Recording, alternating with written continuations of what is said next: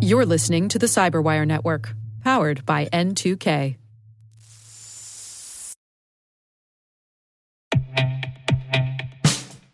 And now, a message from Cyberbit.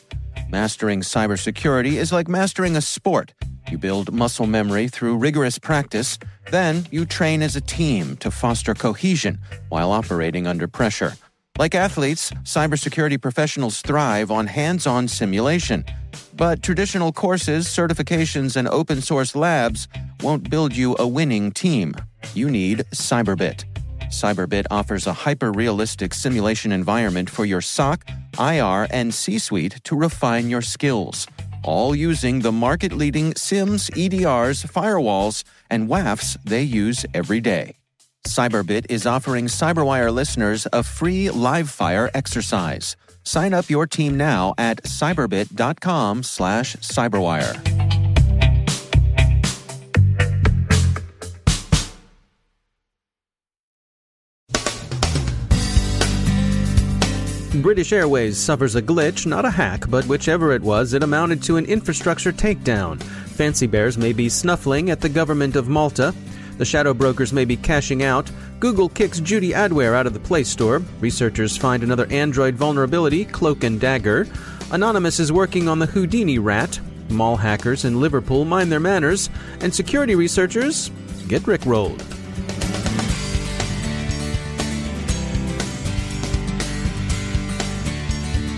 I'm Dave Bittner in Baltimore with your Cyberwire summary for Tuesday, May 30th, 2017.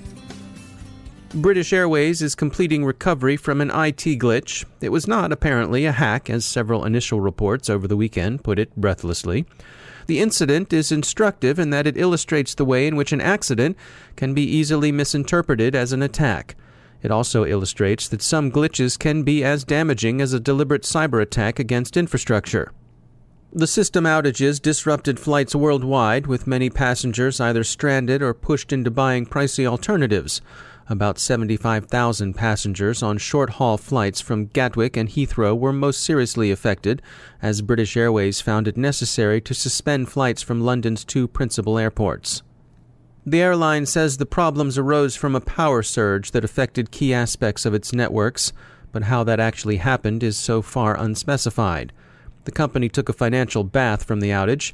It's believed to have sustained losses that the Times of London estimates at some £150 million.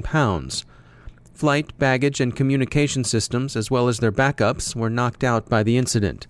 British Airways insists it's a one-off. As CEO Alex Cruz put it in an apology to those affected, absolutely, this will not happen again at British Airways. There's been a Fancy Bear sighting. Fancy may be pawing through Malta's government servers, according to sources in the United Kingdom. The ShadowBrokers are expected to launch their Exploit of the Month Club this week, probably Thursday. The brokers' auction of Equation Group tools has largely fizzled, prompting speculation that the brokers' real motivations have been other than financial. However, Motherboard now reports Bitcoin moving from the ShadowBrokers collection address, which suggests someone's cashing out. In the aftermath of the Manchester bombing, British media point with alarm to the large number of known wolves believed present in the country, more than 20,000. Calls for regulation of encryption rise. Observers wonder whether existing powers have been exercised effectively. There seem no obvious quick fixes for either blocking extremist inspiration or developing effective counter-messaging, so a reach for enhanced surveillance capabilities will prove strongly tempting, especially given last week's lone wolf horrors. Authorities in the UK are unhappy with the degree to which their US partners quickly and anonymously leaked information about the ongoing investigation. U.S. Homeland Security Secretary Kelly calls leaks about the investigation from the U.S. intelligence community outrageous and close to treason. Former Director of National Intelligence Clapper essentially agrees. Speculation suggests the leakers are unlikely to be senior political appointees, but are more likely to be career intelligence or law enforcement officers. Google is dealing with 3 issues this week, 2 in Android, 1 in Chrome. Judy adware has led Google to kick 41 infested apps from the PlayStore. Security firm Checkpoint Software discovered and reported the problem. The Korean company responsible for the auto-clicking adware, which you may have unwittingly encountered in the form of the Chef Judy app, is said by news site Neowin to be Kinowine, registered at the PlayStore as Enistudio Corp. The second problem, Cloak-and-Dagger, is a family of credential-stealing attacks demonstrated by researchers at Georgia Tech and the University of California, Santa Barbara, so far not manifesting itself in the wild, but being addressed by Google. The third issue affects Chrome. It's a bug that doesn't trigger Chrome's red circle and dot warning, and that in principle could help an attacker induce an unwary user to download spyware. Google doesn't consider this flaw a security issue, not entirely without reason, since the security measure is really the pop-up dialog box warning you against installation, and that box still pops. So the problem will eventually be addressed, but it won't receive emergency attention. Chris Olsen of the Media Trust told the Cyberwire that he thinks the Chrome bug deserves more attention. He said, quote, "Not only does this flaw expose the lack of control website operators have over their digital properties, but it also violates consumer privacy expectations," end quote. And this, he concludes, can only contribute to further erosion of consumer faith in the security of the Internet. Someone claiming affiliation with Anonymous is working on the Houdini RAT. Recorded Future predicts Houdini's appearance in some future hacktivist op. Anonymous has had more fizzle than kaboom over the last couple of years. May we hope for more fizzle. There are some polite security vigilantes at work in Liverpool, at least according to various tweets and a story in Motherboard. We deprecate vigilantism, but at least these bravos are polite. The message they're said to have left on an electronic billboard at the Liverpool One shopping centre read, quote, "We suggest you improve your security. Sincerely, your friendly neighborhood hackers," end quote. So nota bene, hackers and mall rats, courtesy costs nothing. Still, stay out of other people's networks, kids. Right? Right. And finally, you know Yara, the tool that helps security researchers assemble their own rules for malware tracking? Trend Micro primly points out that while Yara's a good thing, it shouldn't be your only thing. And why not? Because some funsters modified a Yara rule to generate an alert that will pull up a version of a 1987 chart topper by Rick Astley. So don't let your tools drive you to Mr. Astley. We know, you're never going to give up Yara. But at least consider a mix, lest you too be rickrolled.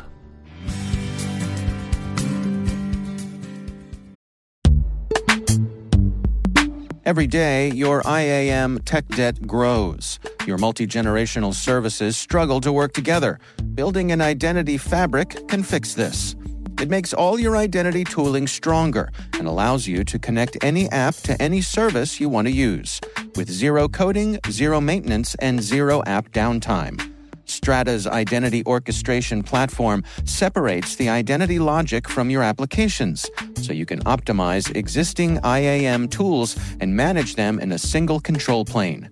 Now, every vendor, standard, and architecture work together.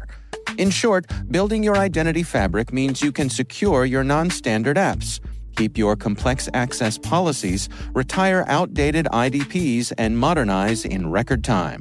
So build your fabric with Strata Identity and get rid of tech debt for good. Visit strata.io/cyberwire, share your identity priorities, and receive a pair of AirPods Pro.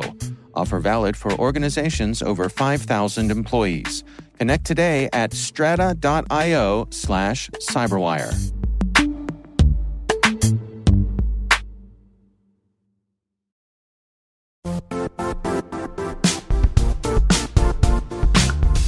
The IT world used to be simpler. You only had to secure and manage environments that you controlled. Then came new technologies and new ways to work. Now, employees, apps, and networks are everywhere. This means poor visibility, security gaps, and added risk. That's why Cloudflare created the first-ever connectivity cloud. Visit cloudflare.com to protect your business everywhere you do business.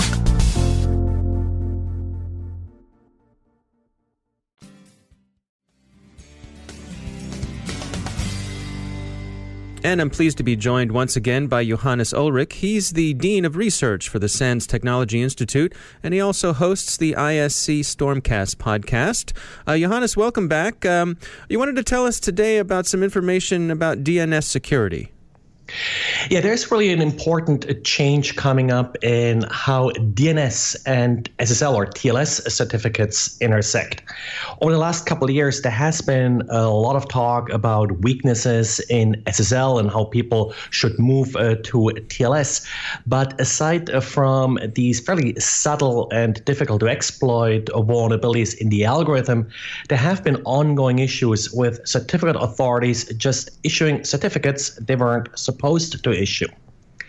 To help with this, there is a new DNS record that was introduced back in 2013, actually, by RFC 6844, that is supposed to allow for certificate authorities to check whether or not they are supposed to issue a particular certificate. So what's happening here now is that the organization that essentially governs TLS in browsers will make this change mandatory as of September 2017. What this means in practical terms for you that if September this year or later, you're going to ask for a certificate, the certificate authority will check if you have this certificate authority authorization record in your DNS zone. Now, if you don't have this record, nothing will change, nothing will already happen, but you have the option to add this record, which really provides significant additional security for your TLS certificates. Certificate authorities will only issue certificates if they're authorized to actually issue them, and they will notify you whenever a new certificate is being issued. So this is a really important change to how certificates will work, and something you should consider adding before September to your zone to take advantage of it. All right, good information. Johannes Ulrich, thanks for joining us.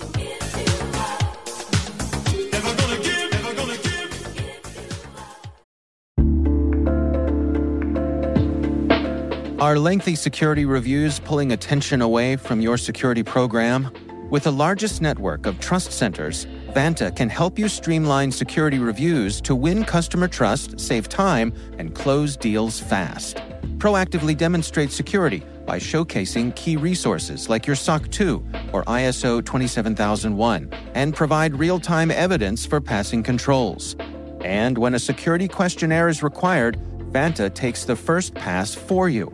Visit vanta.com/cyber to take a self-serve tour. That's vanta.com/cyber.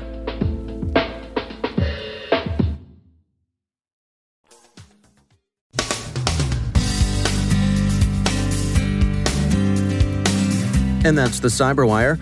We are proudly produced in Maryland by our talented team of editors and producers. I'm Dave Bittner. Thanks for listening.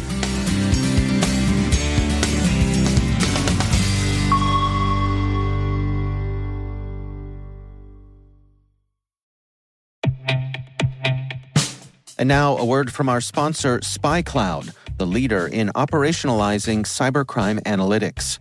Traditional threat intelligence is a thing of the past.